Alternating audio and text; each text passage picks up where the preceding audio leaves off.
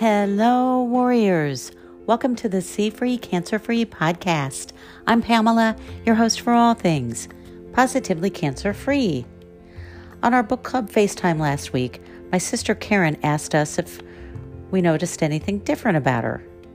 Of course, this can be a dangerous question, even as close as we are. After coaxing her, she shared that she has been using red light therapy on her face and neck. Reportedly, this type of therapy, which I will now refer to as RLT, can improve wrinkles, help with the double chin, redness, and other signs of aging. She went on to say that RLT has been known to help other body parts to heal. Okay, so now I'm interested.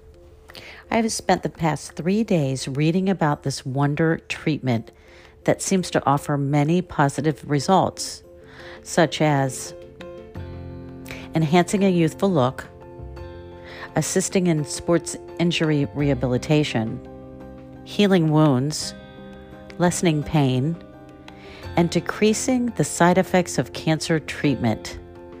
Now that's definitely got my attention. How does it work? When photons, particles of light, are placed near the skin, they enter the tissue and activate chromophores, which trigger changes in cells. RLT also affects the mitochondria, which is the powerhouse, generating ATP, which is the energy, to help promote healing. So, I purchased one on Amazon and it's going to be here today. Next week, I will share my views on this therapy and device. Please always consult with your doctor because I'm not one, but I am here to research and nag and preach to you about all the good stuff. Speaking of good stuff, if you haven't read my book, Midlife Cancer Crisis, go to Amazon right now and get your free Kindle copy. And be sure and give it 5 stars. Red light therapy. Check it out, friends.